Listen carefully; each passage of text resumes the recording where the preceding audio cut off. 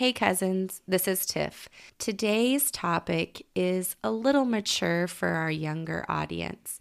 Listener discretion is advised.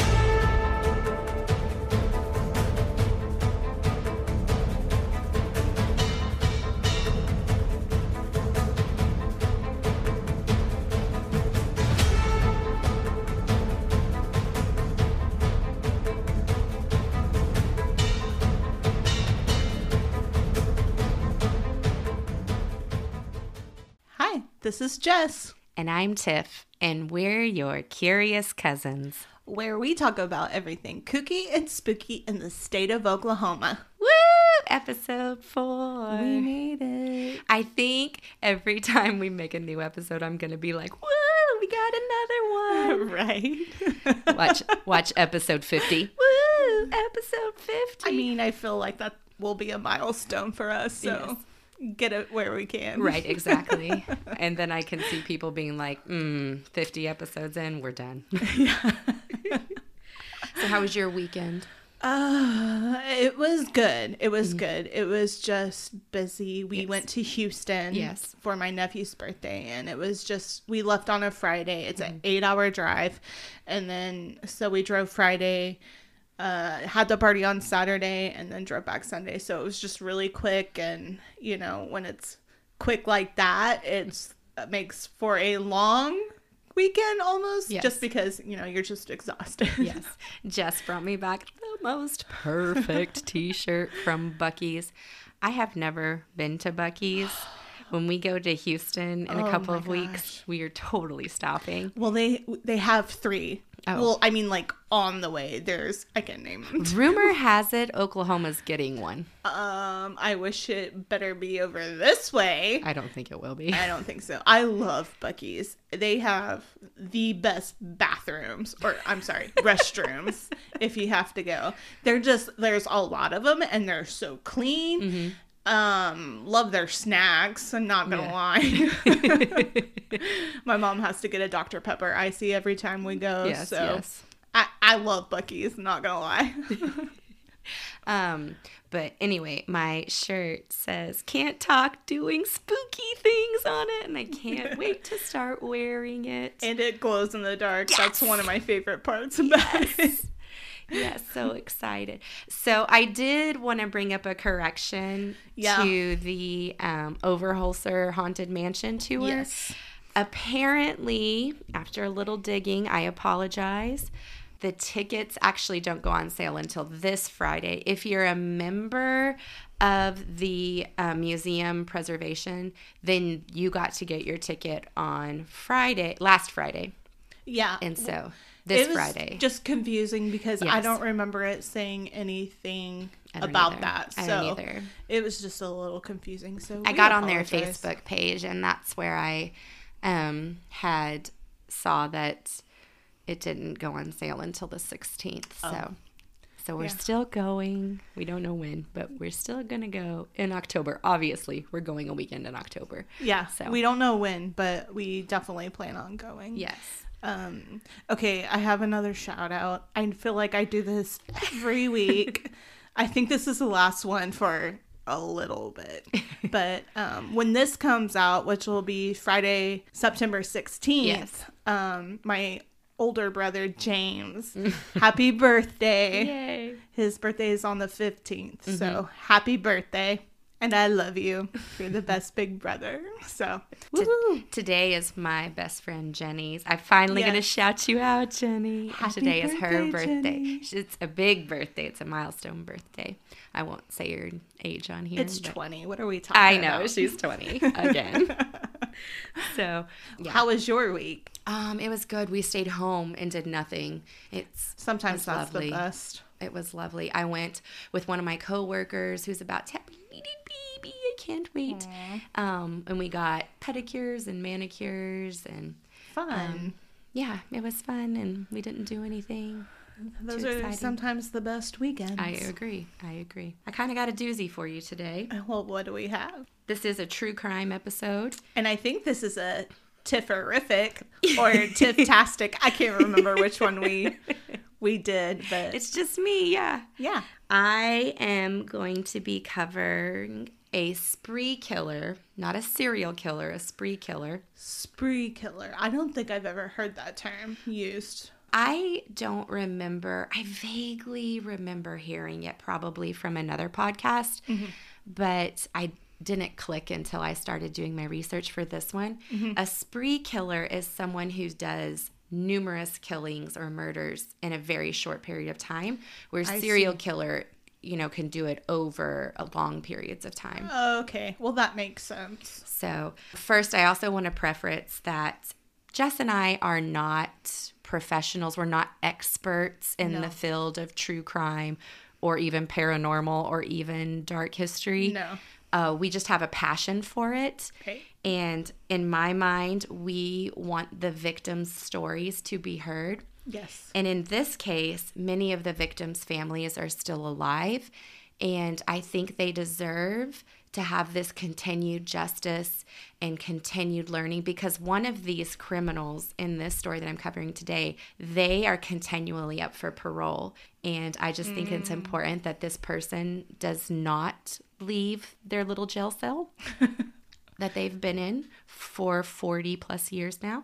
Jess and I, we are not crime aficionados. We do not have backgrounds in that area, but we do a lot of research. And something that I think is unique to you and I, we do mostly book research as opposed to internet research. Yes. There's just something more that you can gather from an actual book, I think. Yes, the World Wide Web opens up so many doors for us. Yeah. And we're not saying that it's bad to use the web, because we obviously have used it numerous times. Oh, yeah. But we do use a lot of books. Yes, we have quite the collection of them. And it's growing.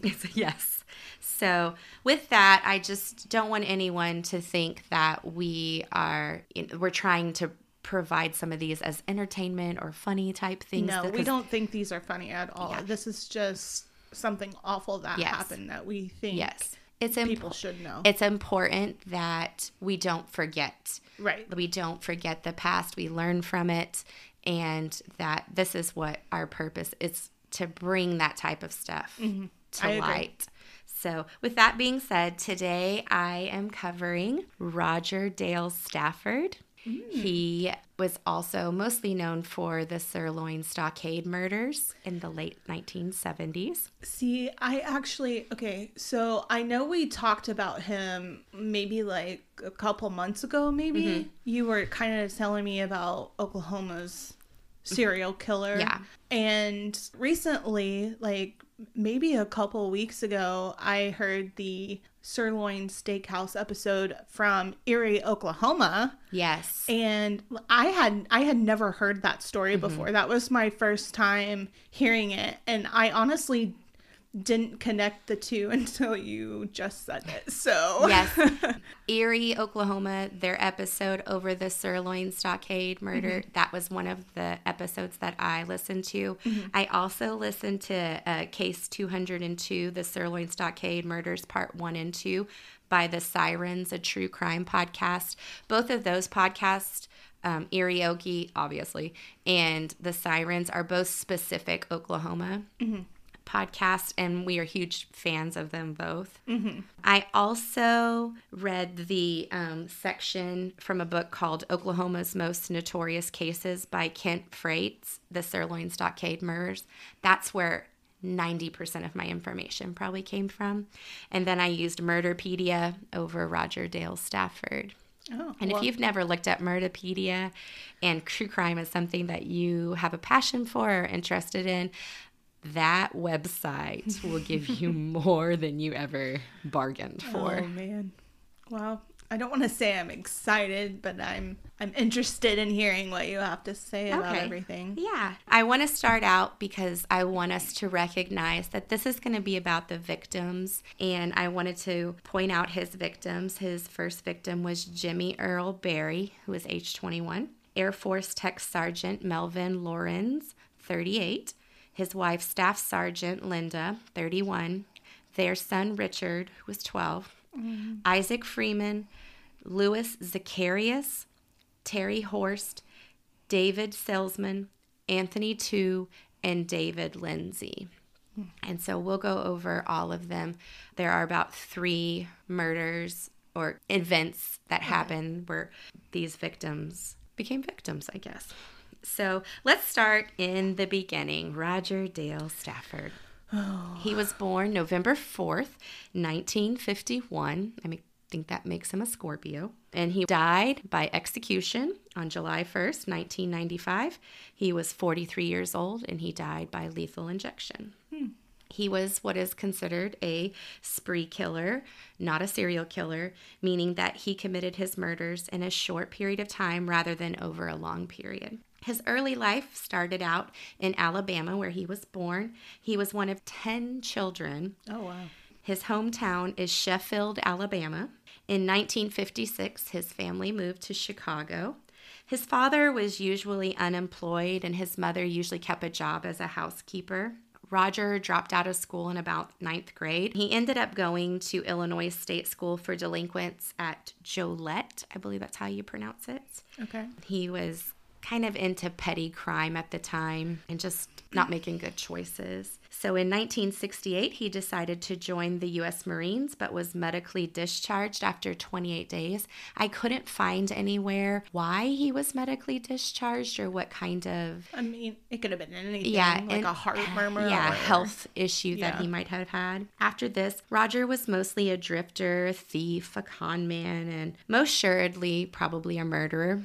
And by probably, we don't know anything really before 1974 if he committed any murders before then. It's suspected that he possibly could have. It wouldn't surprise me if they were ever to probably find that he did. He may go ahead and he would turn into what they would call a serial killer. I see. Here's a kooky fact. Roger would sometimes tell people he was from Staffordshire, England, and he spoke with a fake British accent. Why?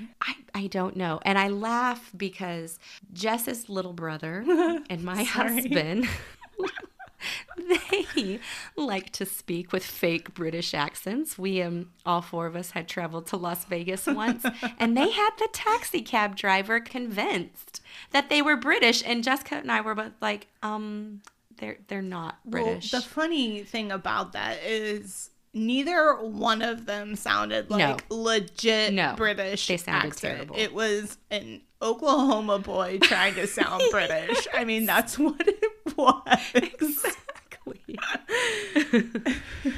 Roger never stayed anywhere for very long. He never held a job for more than a few months. So he really did kind of live that transient lifestyle that is very familiar to... So he was kind of like his dad in the fact he couldn't hold a job. Yeah. Yes. In 1972, he married a woman named Verna. They had 3 children. I'm not going to name the children simply because they are still alive. Mm-hmm.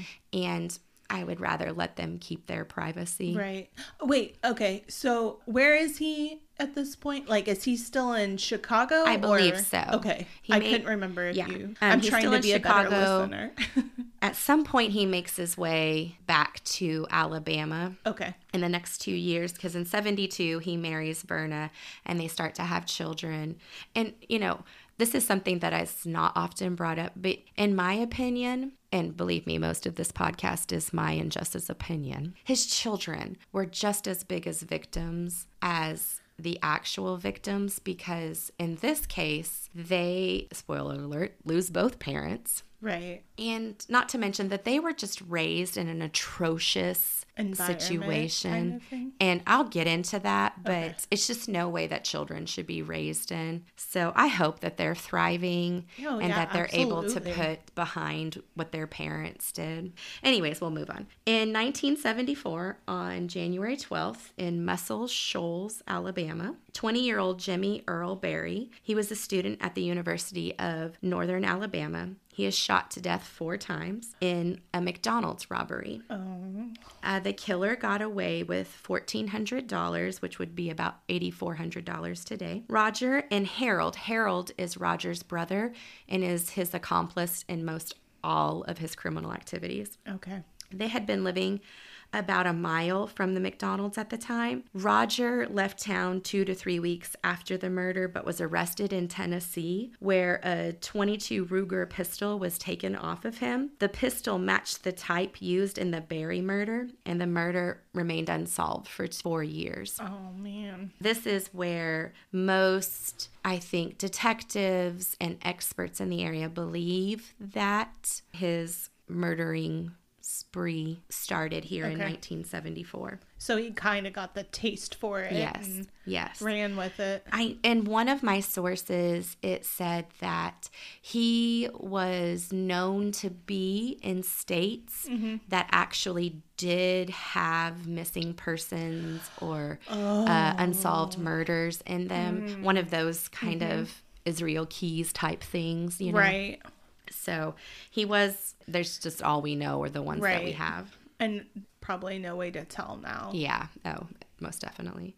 In 1978, June 22nd, the bodies of Air Force Tech Sergeant Melvin Lawrence, 38, and his wife, Staff Sergeant Linda Lawrence, 31, are found dead near Purcell. Their pickup and son are missing. On June 24th, authorities find Richard Lawrence, 12, dead about a mile from where his parents were found.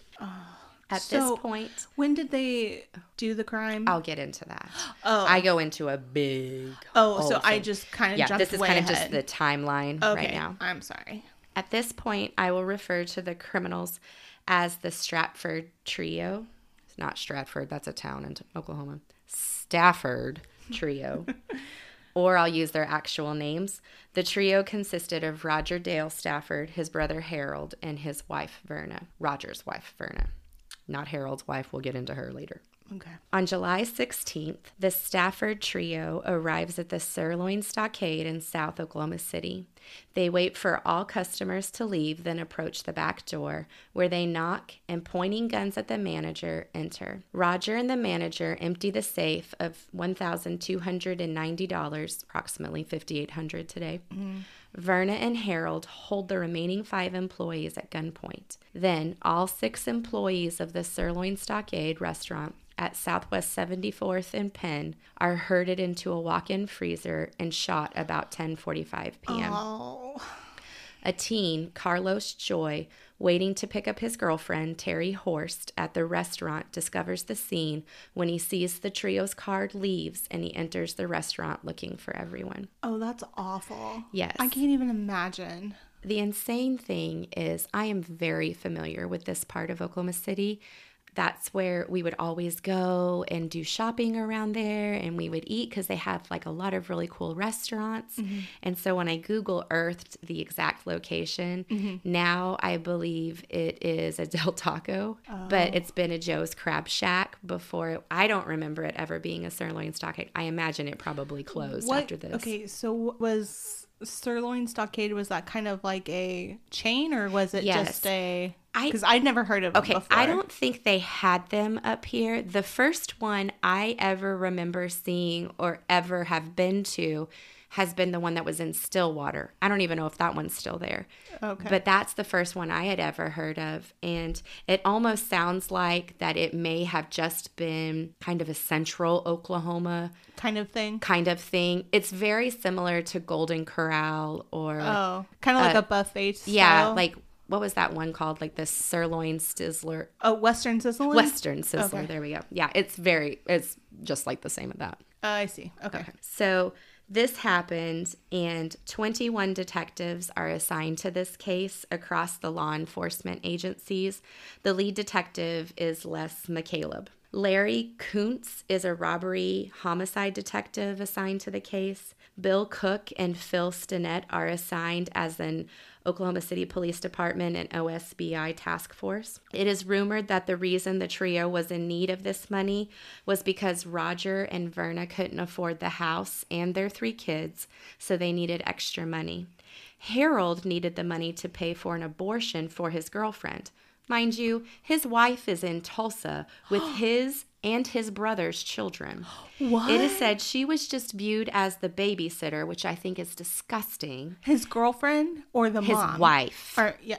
His Harold's wife. They literally, the trio, called her Fat Mary. And the wife? Yes. And she apparently was just there to watch the kids so they could go on their little exploits. Oh, how awful. Exactly. Oh, my gosh. So on July 23rd, karma, I suppose, maybe, comes knocking, and Harold Stafford dies in a motorcycle accident in Tulsa. Oh, wow. In one source, it says that his death is suspicious, which we'll get into that, where you may, by the end of this, I'll allow you to make your own conclusion. But by the end of all my research, his death became very suspicious to me as well. Okay, interesting. Nothing ever comes of that suspicion. They simply chalk it up to he got into a motorcycle accident.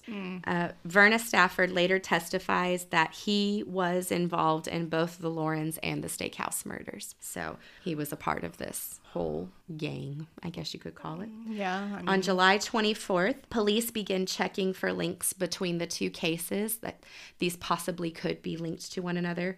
During this time, Roger travels between Arkansas, Mississippi, Tennessee, Alabama, New York, Florida, and England. It is believed that Roger conned a woman in Florida to take him to New York and then pay for a ticket to England. Where he got to use his fake British accent. I'm sure it went over well there. Roger and Verna had separated at this time, with Verna going to Chicago with the 3 children. And we'll get into why I think they separate. So what was the time frame on that? The murders happened July 16th, and by July 24th, he's already traveling all over the place. Wow, they're separated. Mm-hmm. So were they separated when the murders happened? No.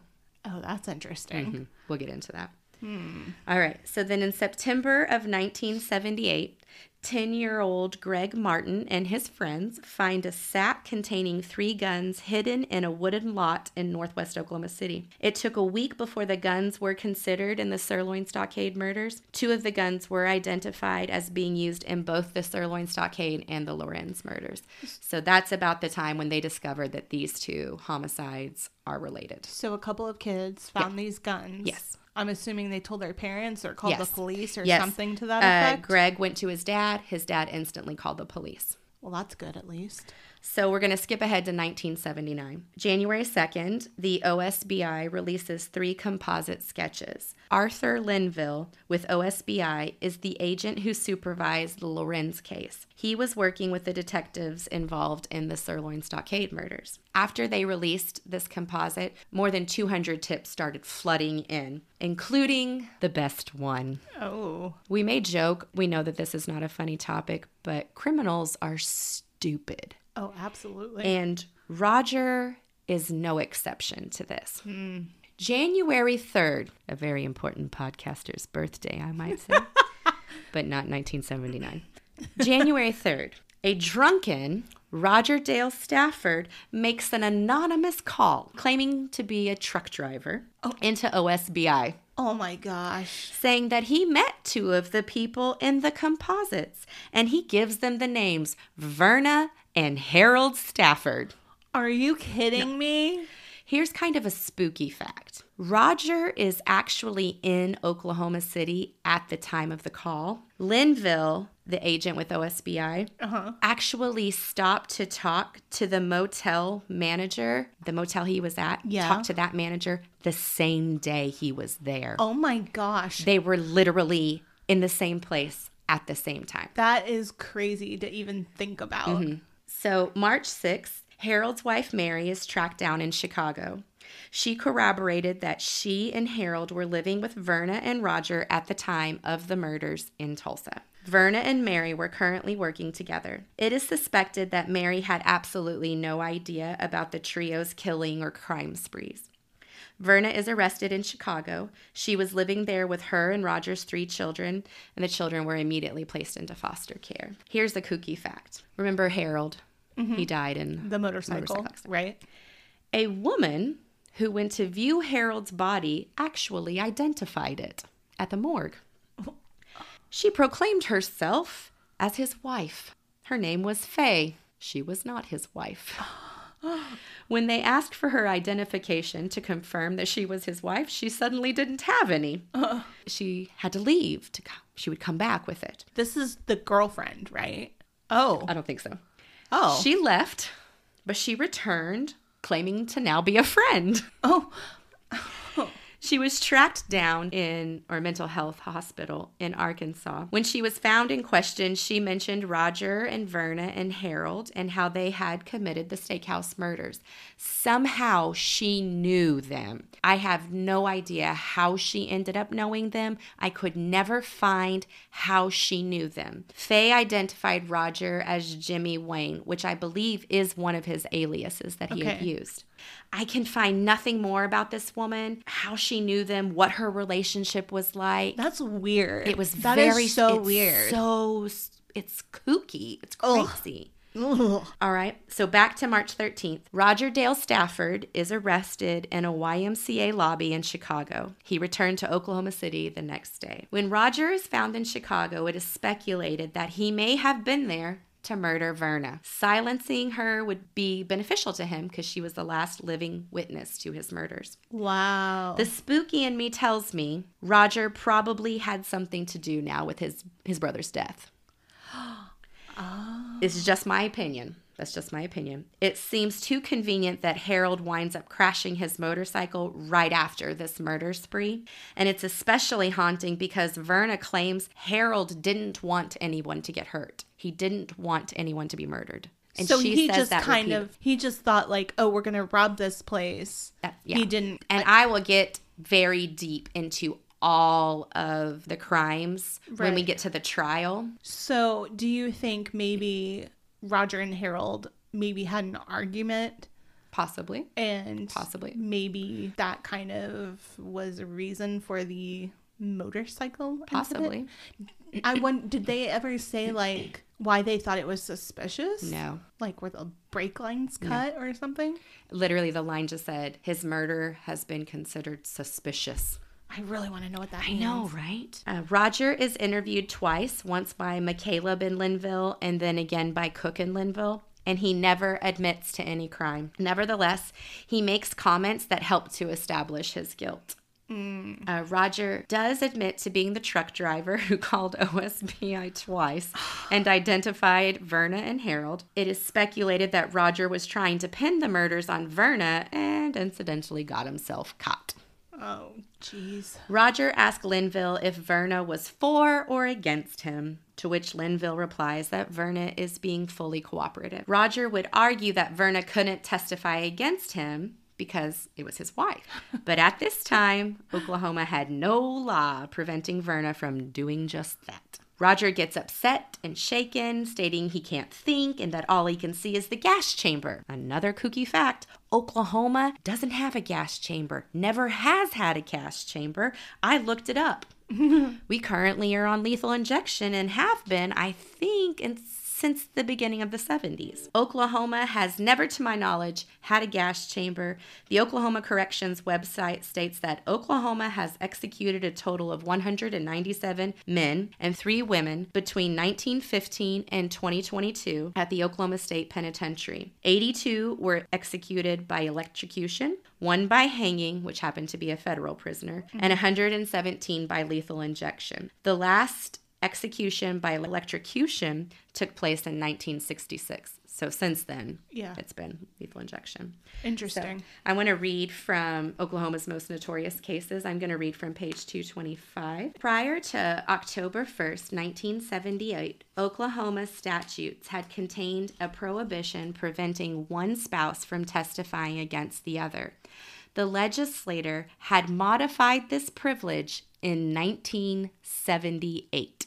And under the prosecution's theory of the new law, Verna would be able to testify to anything she had actually seen or any conversations she had with Roger Dale in the presence of a third party. So that law came out that same year? A year before. Oh, the year before. He was caught in 79. It came out in 78. Oh, man. How crazy is that? So since Harold and Verna were generally present when the crimes were planned and carried out, her testimony would indeed be admissible. Verna was in a position to cook Roger Dale's goose. This is again from the book. However, the new law to Oklahoma and its interpretation was still in doubt. The uncertainty over the admissibility of Verna's testimony and the need to corroborate it drove the detectives to search for more evidence. And more evidence did they find. Oh my goodness. Roger will later go on to say that he wasn't worried about being guilty because he was more worried that Verna was out to get him because he had left her because he had caught her fooling around. So she was trying to pin these murders on him. I feel like what an excuse is that? I don't. Yeah. Okay. During his interrogation, Roger admits that in his dreams, he saw blood and heard screams. He wondered if it meant anything. He even asked Linville if he thought it did. His dreams. Yes. So he's saying he's having these bloody, gory dreams. And but he in reality, the OSBI agent that, if it means anything. If it means anything. Yeah. I'm just disgusted. Yeah, it means you're guilty of murder. That's what it means. Here's a kooky fact. Roger Stafford was a talker. He claimed he could talk his way out of anything. I was going to say, it sounds like he likes the sound of his own voice. He sounds like a narcissist. 100%. Like, I'm positive, not positive, but if you were to look up narcissist, his picture should be right there. Along with some other people. Right. Because of being able to testify against a spouse was new and still up for debate and interpretation, detectives had to find more evidence to pin these murders on Roger. In their digging, detectives discovered that Roger, Verna, Harold, and Mary had all lived off and on at the Holiday Inn in Tulsa. Verna was employed there as a housekeeper. The four of them typically had access to rooms, even if they claimed residence in other places. This led Detective McCaleb to locate other workers at the Holiday Inn. One in particular was located in Enid. It was Linda Lewis. She, with the help of two more women, provided additional information that helped to convict Roger. In total, it takes 6 months to track down Verna and Roger Stafford. It was great old-fashioned detective work that brought these two down. They went straight for their informants, detectives did, when it first happened. Kind of shook them up. Mm-hmm. They didn't get any information. So then they went and offered a $50,000 reward, which would be about $227,000 today. Mm. They got nothing until Roger's own drunk dial. Oh, when the truck driver dial? Yes, his drunk dial. He was drunk. He was a drunk truck dial. Oh, that's drunk truck driver. Reassuring. On March 16th, Roger is arraigned on one count of murder of Terry Horst. On March 23rd, Roger is transferred to Eastern State Hospital in Veneta for a full mental and physical exam. After 24 days, he returned to Oklahoma City, having been found sane and able to stand trial. Good. Now, here's some karma again. June 15th, Roger's lawyer asked to be withdrawn as the attorney.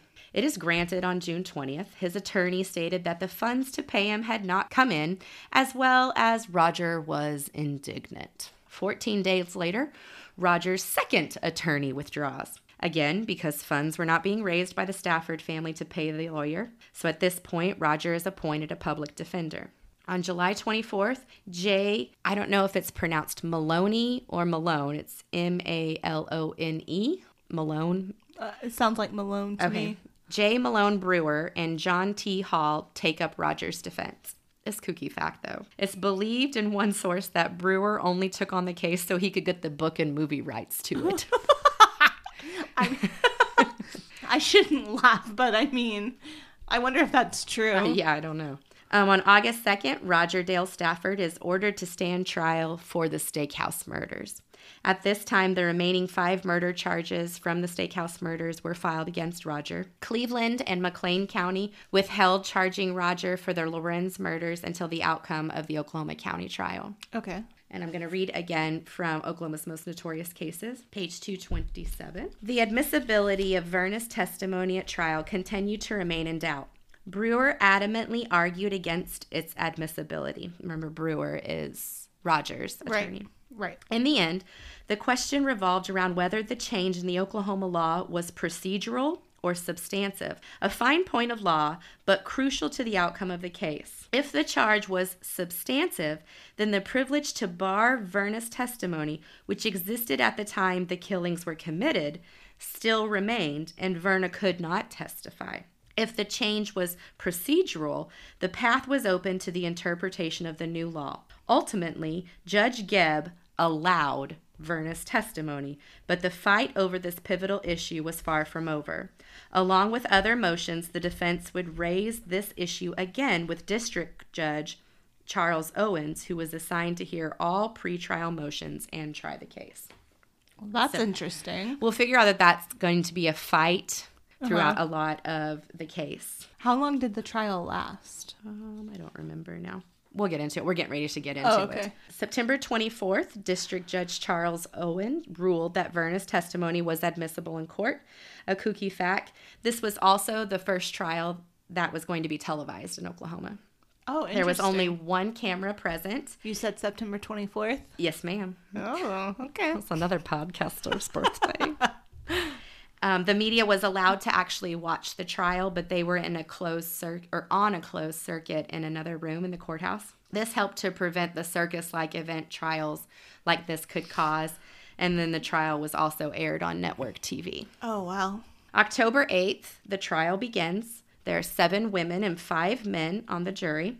Because of how many potential jurors they went through, the jury was sequestered the entire trial. Prosecutors set the terrible scene at the Sirloin Stockade. It seems 3 victims were only shot once straight in the head. The other 3 were riddled with gunshot wounds.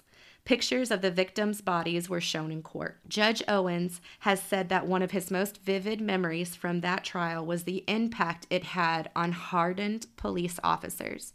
One even had to leave the courtroom to vomit. Oh. This was all setting the stage for Verna's testimony. Verna described their living conditions at the Holiday Inn and how they were short on cash, so Rogers suggested robbery.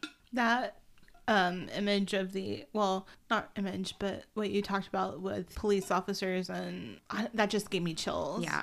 That's just so heartbreaking. Verna said that Roger assured her and Harold that no one would get hurt, even though they would be armed. It is doubtful that Verna would have believed him, since this came on the heels of the Lorenz murder. Yeah. Verna described how Roger knew what restaurant to hit. They drove there in a borrowed car and waited until all customers had left. Verna, Roger, and Harold were all armed with guns. Borrowed or like quote, quote, borrowed? They borrowed it from a friend. Oh, okay. The friend I just thought I'd ask. Yeah, I let him borrow my car. Not a good idea, bro. No, not at all.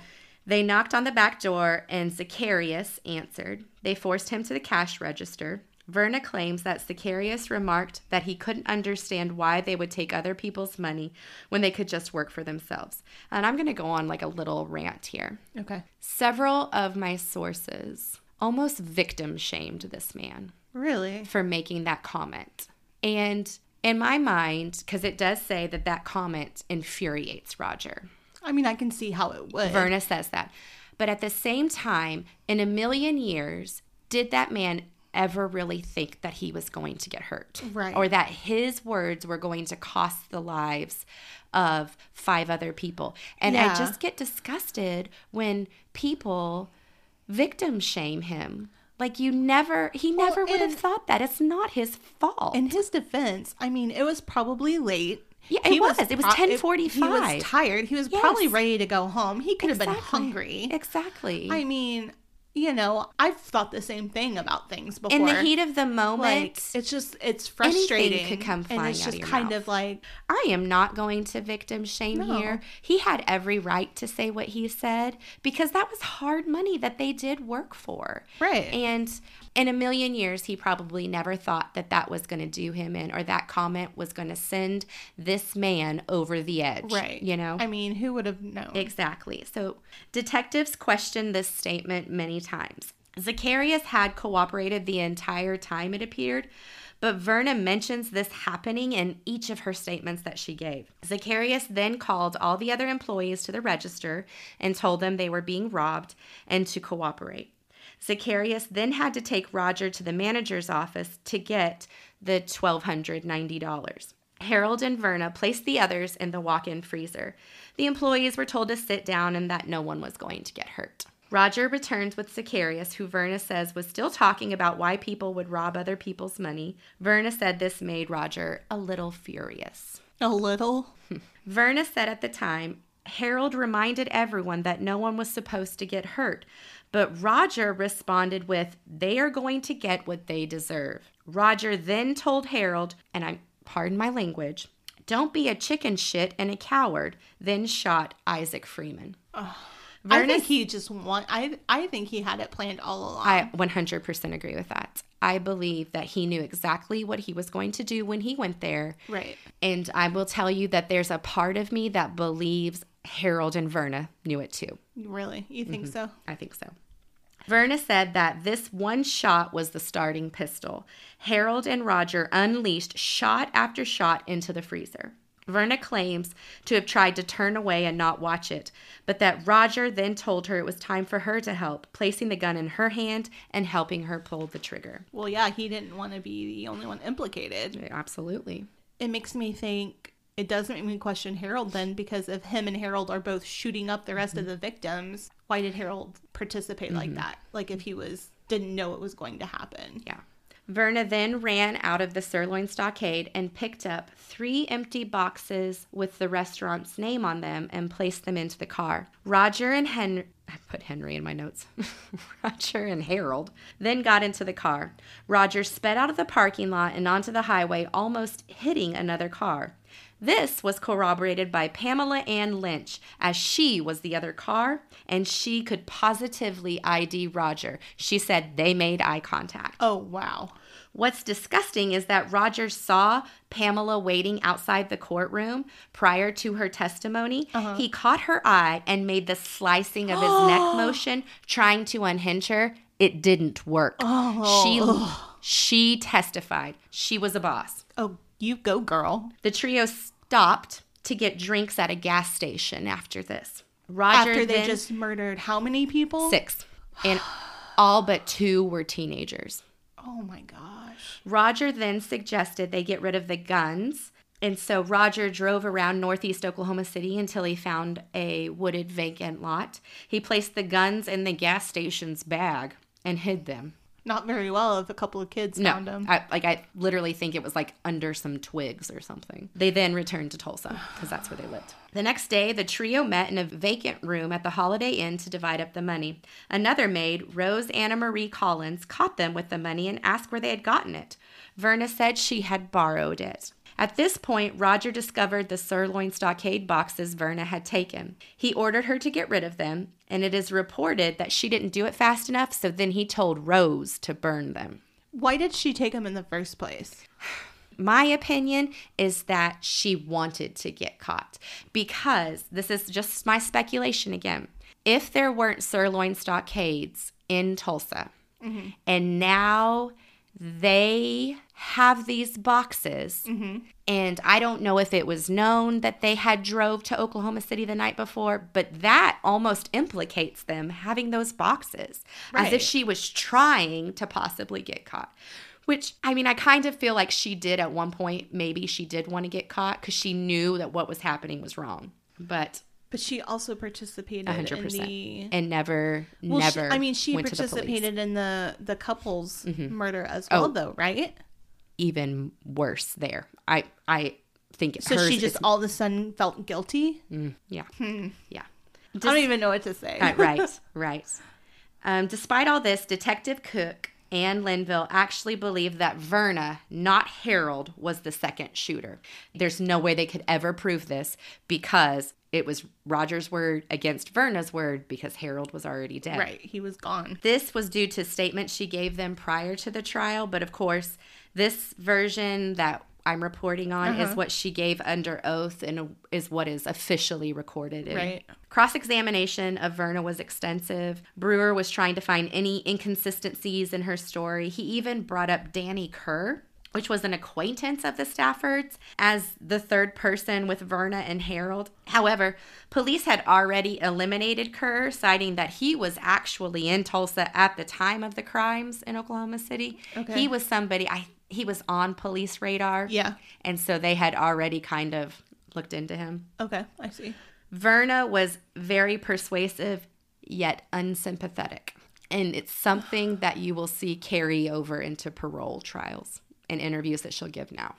Interesting. Linda Louise Lewis was also a witness for the state. She overheard a fight between Roger and Verna at the Holiday Inn the day after the murder. Roger hit Verna, and she threatened to call the police. Roger said she would be in just as much trouble, but Verna stated she didn't kill them. Roger stated that she was there, though. He had a point. Right. She would have been just... Right. Then there's Teresia Darlene Bennett. She was also a housekeeper at the Holiday Inn where she witnessed Roger and Harold drive away in that borrowed car. Uh-huh. She also said the sirloin stockade boxes and a pair of blood-splattered jeans were in the hotel dumpster. Oh. She said she even jokingly asked Roger if he was the one who killed the people in Oklahoma City. His response, are you ready? Yes, I did. She claimed his response was dead serious. Teresia and Rose spoke to each other about this. Rose again goes back and asks Roger if he did the murdering. And again, he says yes. Oh my gosh. He told her it was like shooting balloons, shooting a fence post. Oh. She then threatened to turn him in, and Roger told her that if she turned him in, she wouldn't live long enough to testify, and Rose believed him, which I probably would have too. I mean, wouldn't you have?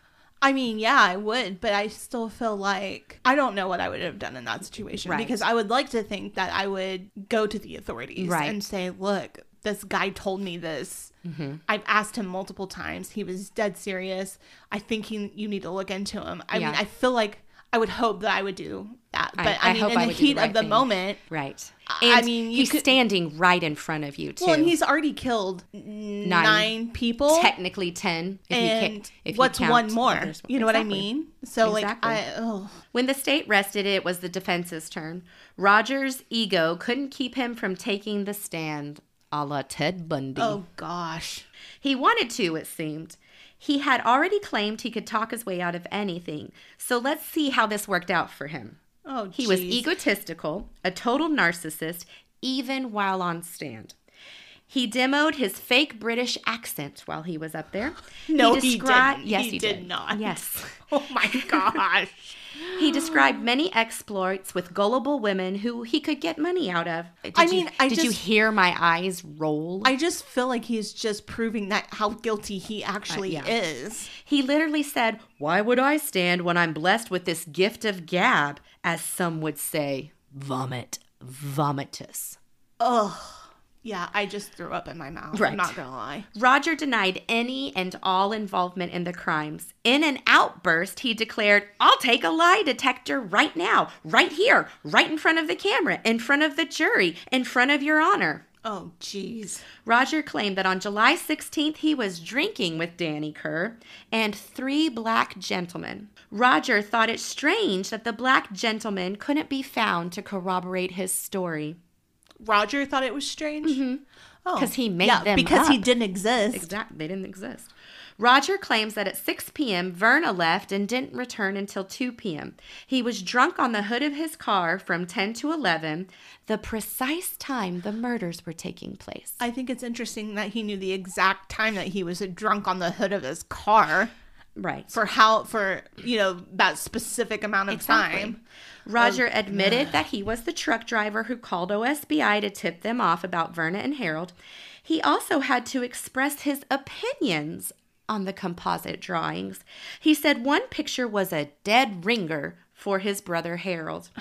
The other was absolutely my wife. And the third, well, he wasn't so forthcoming on. He claimed, well, this fellow has glasses and didn't have a mustache and had brown hair. Roger says that he never wore glasses and always had a mustache. Because it's not easy to shave it off. Not at all. He went on and on about how Verna was lying. He said Verna was out to get him because she had got caught playing around 3 times. Quote, playing around. Mm. I will not go into how I think Roger at this point shows how much of a complete racist he was. He mentioned people of color several times, like trying to pin it on that, oh, she was fooling around with people of color. Oh, I was with these people of color. Like, what are you doing? Right. What are you doing? Yeah. That's just disgusting. He thought they were missing witnesses or someone who'd messed with him. And it is mentioned that Isaac Freeman, who happened to be the first person that they believe was shot, was a man of color. Do they think it was race related why he was shot? Oh, first. Yeah. 100%. Okay. Roger denied ever owning any guns. The prosecution had 2 witnesses that claimed Roger not only had guns, but he bragged about them and showed them to them. Oh my gosh, he's like the biggest bigot. Oh, everyone in that whole courtroom was lying except for him, Jess. Of course they were. He was the only honest man. Ugh, I wonder how that happened. The only other witness the defense had was Roger's supervisor at work, who confirmed that Roger had shown up at work at 3:15 in the afternoon on July 17th. Did he work the night shift? Yeah. So he had plenty of time to commit the murders, come back to Tulsa, sleep, and go be at work at 3:15. Well, yeah, I mean, Tulsa's not that far from Oklahoma City. I mean, now, like on the turnpike, it's an hour and a half. Right. So during the rebuttal, the prosecution called Ronald Watkins, who was a jailhouse informant and a felon, who served time with Roger. He said Roger claimed to have been there, but that his wife and brother had done all the murdering. He also said Roger told him about filing off the gun serial numbers and getting rid of them. Oh, wow. During the defense's rebuttal, they called another jailhouse informant, Kenneth Thomas. This was a huge mistake, in my opinion. Mm-hmm. Instead of proving that Ronald Watkins was lying, it almost seemed to put the final nail in the coffin. Thomas claimed Roger called the worker at the Sirloin Stockade suckers, or else they wouldn't have been working there, and said his only mistake was not leaving Verna in the freezer. And of course, Roger had to take the stand again to say both Ronald Watkins and Kenneth Thomas were lying. I don't even have the words. So your earlier question was how long the trial lasted. It began October 8th. On October 17th, the Oklahoma City County jury convicts Roger Stafford guilty in 27 minutes, no less, of all 6 counts of murder. The jury moved to sentencing, where Roger's attorney asked that he not be executed. It only took 53 minutes of deliberation for the jury to recommend death on all 6 counts. And I am one of those people, the death penalty is a very gray area for me. Yeah. I want to believe in reform, I really do, and rehabilitation. That's the purpose. Right. But I don't think everyone deserves it. I would agree. I mean, this is probably one of them that doesn't. This is such a... It's sickening. It's sickening. Absolutely. I mean, everything about this guy is just disgusting. Right. So, I mean, I've said that so many times, but ugh. Yeah. It makes me sick. Oh, it gets even better. While leaving the courtroom, Roger spoke to everyone, saying, "Unless someone comes forward and tells the truth, I'll die an innocent man." At this point, Judge Owens tells the jury, "I do sincerely believe justice was done." Roger was 27 years old. He was that young? Yes. Now, during this time, Verna files for divorce.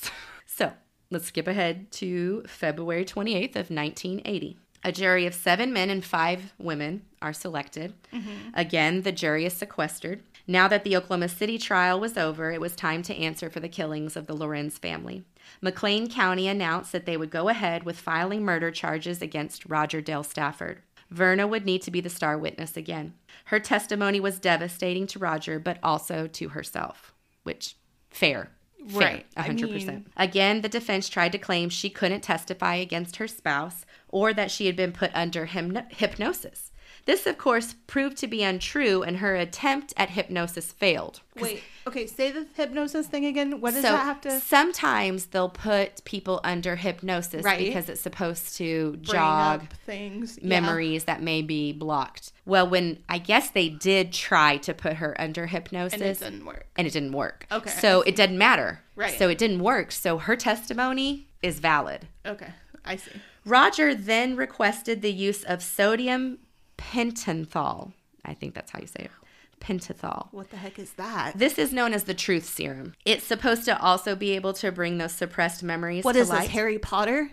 Right. He didn't have Professor Snape, though. However, it is incidentally, also one of the drugs used for lethal injections. So in my mind, I was like, well, what if it had failed and you had died? Like, is this your way of getting out of having to answer for what you did? For the Lorenz family murders? I'm betting that Roger was hoping that, possibly. But even if it didn't work, whatever he said under the use of that drug would have been inadmissible because he's under a drug. Right. So, hello, pot. This is Kettle. Right. Remember what you said about Verna being hypnotized? Roger claims to have an alibi for the Lorenz murders. Here is some information about the Lorenz family. Both Melvin and Linda were serving our country in the U.S. Air Force. They were stationed in San Antonio, Texas, and at the time of their murders were heading home to North Dakota to attend Melvin's mother's funeral. Oh, it just killed that. Yeah, that's their family. Like, they're having to put, a matriarch, say goodbye to her. Right. And in the middle of it, when they should just be focusing on one person, that happens to them. And I know that it's not like the Stafford trio knew, but at the same time, like... Well, I mean, you just have to feel so bad for the family. Exactly. Because they just lost the mom, the grandma, probably, the sister, whatever else she was to other people. And then, like you said, this awful thing happens where husband, wife, and child are murdered. Right. It's not like they just die in a car wreck. They were murdered. They were murdered brutally. Right, right after this matriarch, like you said, passes away. I can't even imagine what that family went through. Me neither. Or is still going through today. Right. Verna again testified. She stated that at first they stole a gun in Purcell, and the plan was to rob a motel in Pauls Valley. They went to Pauls Valley. The motel, for whatever reason, they decided against it. I'm assuming it was like too busy, or there wasn't a good place for, I don't know. I don't know how robbers think. Yeah. But Verna comes up with this idea that they could flag down a car, her faking that she is some distressed motorist, and then they could essentially jump that person and rob them. It was her idea. She admits that it was her idea. The Stafford trio parked their car on the side of I-35 south of Purcell. Roger and Harold are hiding behind the car. It took about an hour before the Lorenz family stopped their truck to help Verna. Melvin looked under the hood and told Verna he couldn't find anything wrong. Roger and Harold then appeared and demanded all of Melvin's money. Melvin said he would give them some, but couldn't give them all of it. This infuriated Roger, again, like in the steakhouse murders. So he shot Melvin twice in the neck and chest. Linda Lorenz then rushed to her husband's aid and attacked Verna. Verna pushed Linda away, and Roger shot her 3 times. 2 shots penetrated her lungs and one her aorta. The trio dragged the bodies away from the highway. Roger then took Lorenz's truck and started driving north on I-35. Verna and Harold were in the car behind him. Roger heard sounds coming from the back of the truck. And I almost want to tell people, skip ahead 30 seconds to miss this part if they don't want to hear this next part. I'm already tearing up because I know what's going to, I can just, okay, go. So while driving, Roger hears sounds coming from the back of the truck, and it is a small little voice asking for his parents.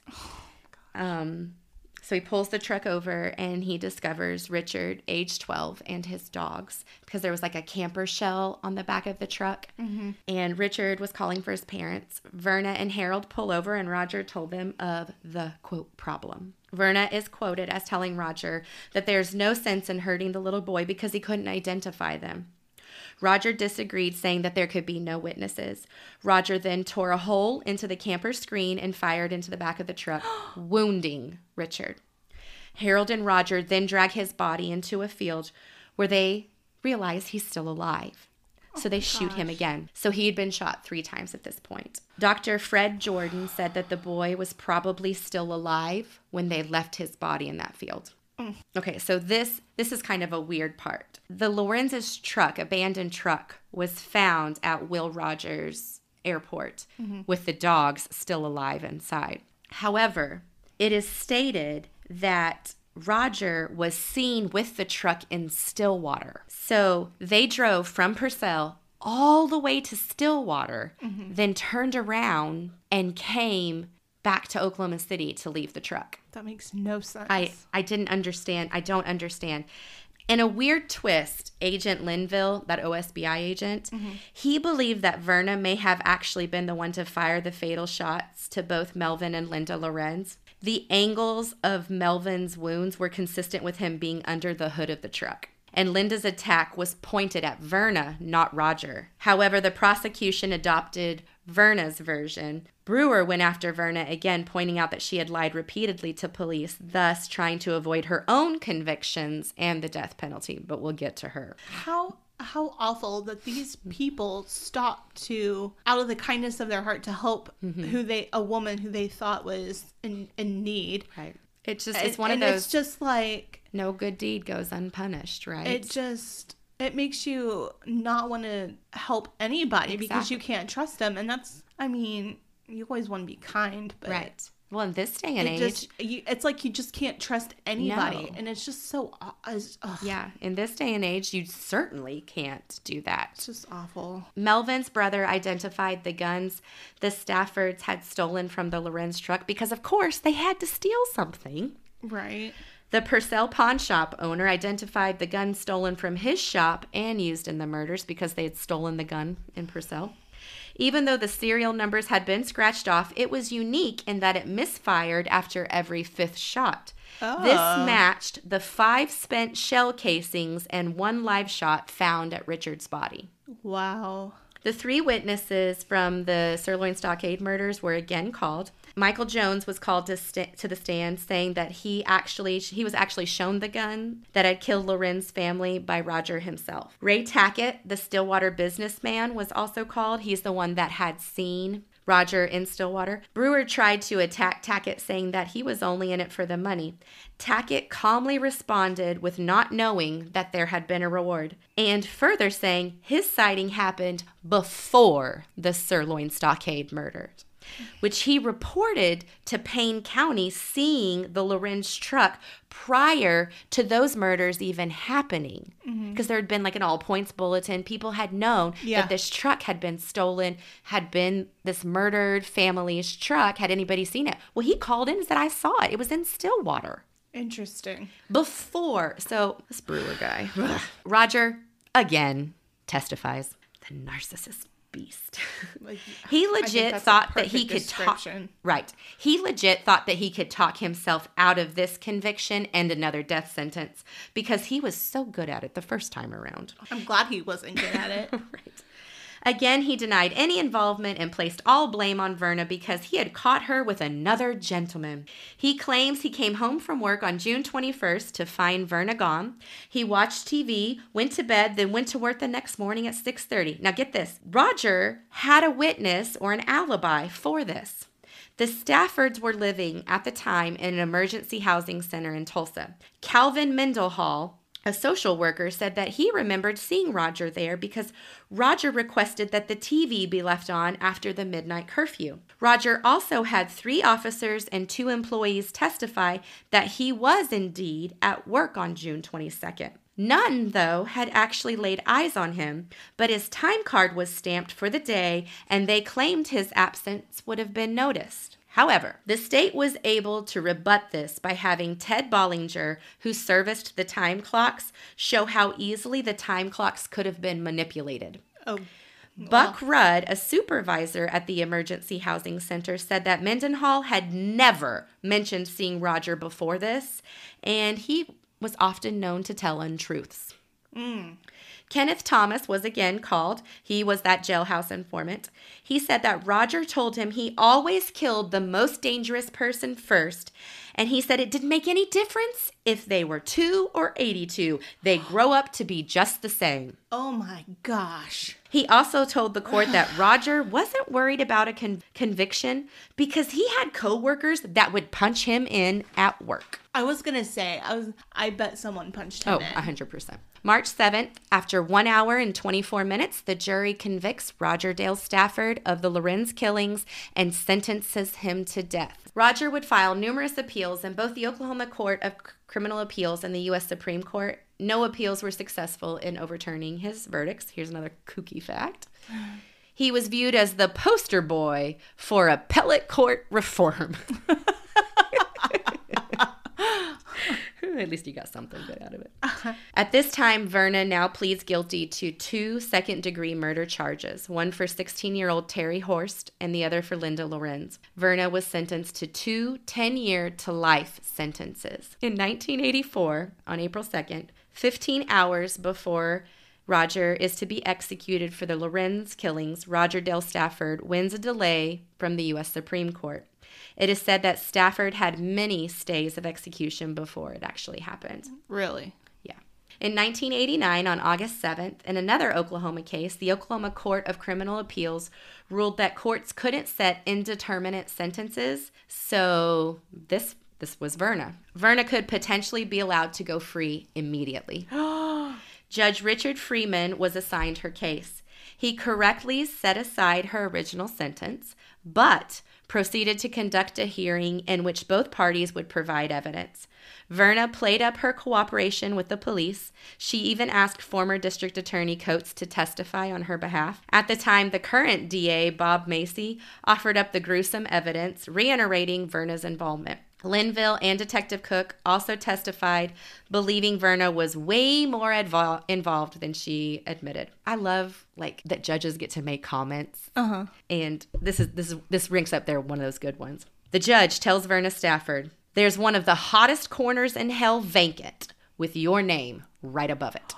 Wow. And sentences her to 2 consecutive life terms plus 999 years. Verna appealed, but the ruling was upheld. Wow.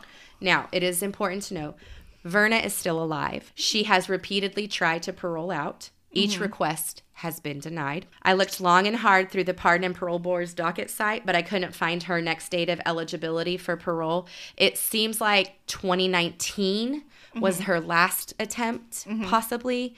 For sure, she had one in 2014, and typically I think they're allowed 3 years in between. She is currently, or still continues to be housed in Mabel Bassett Correctional Center in McLeod. She suffered, or as of 2014 she did, from neurological problems in her feet.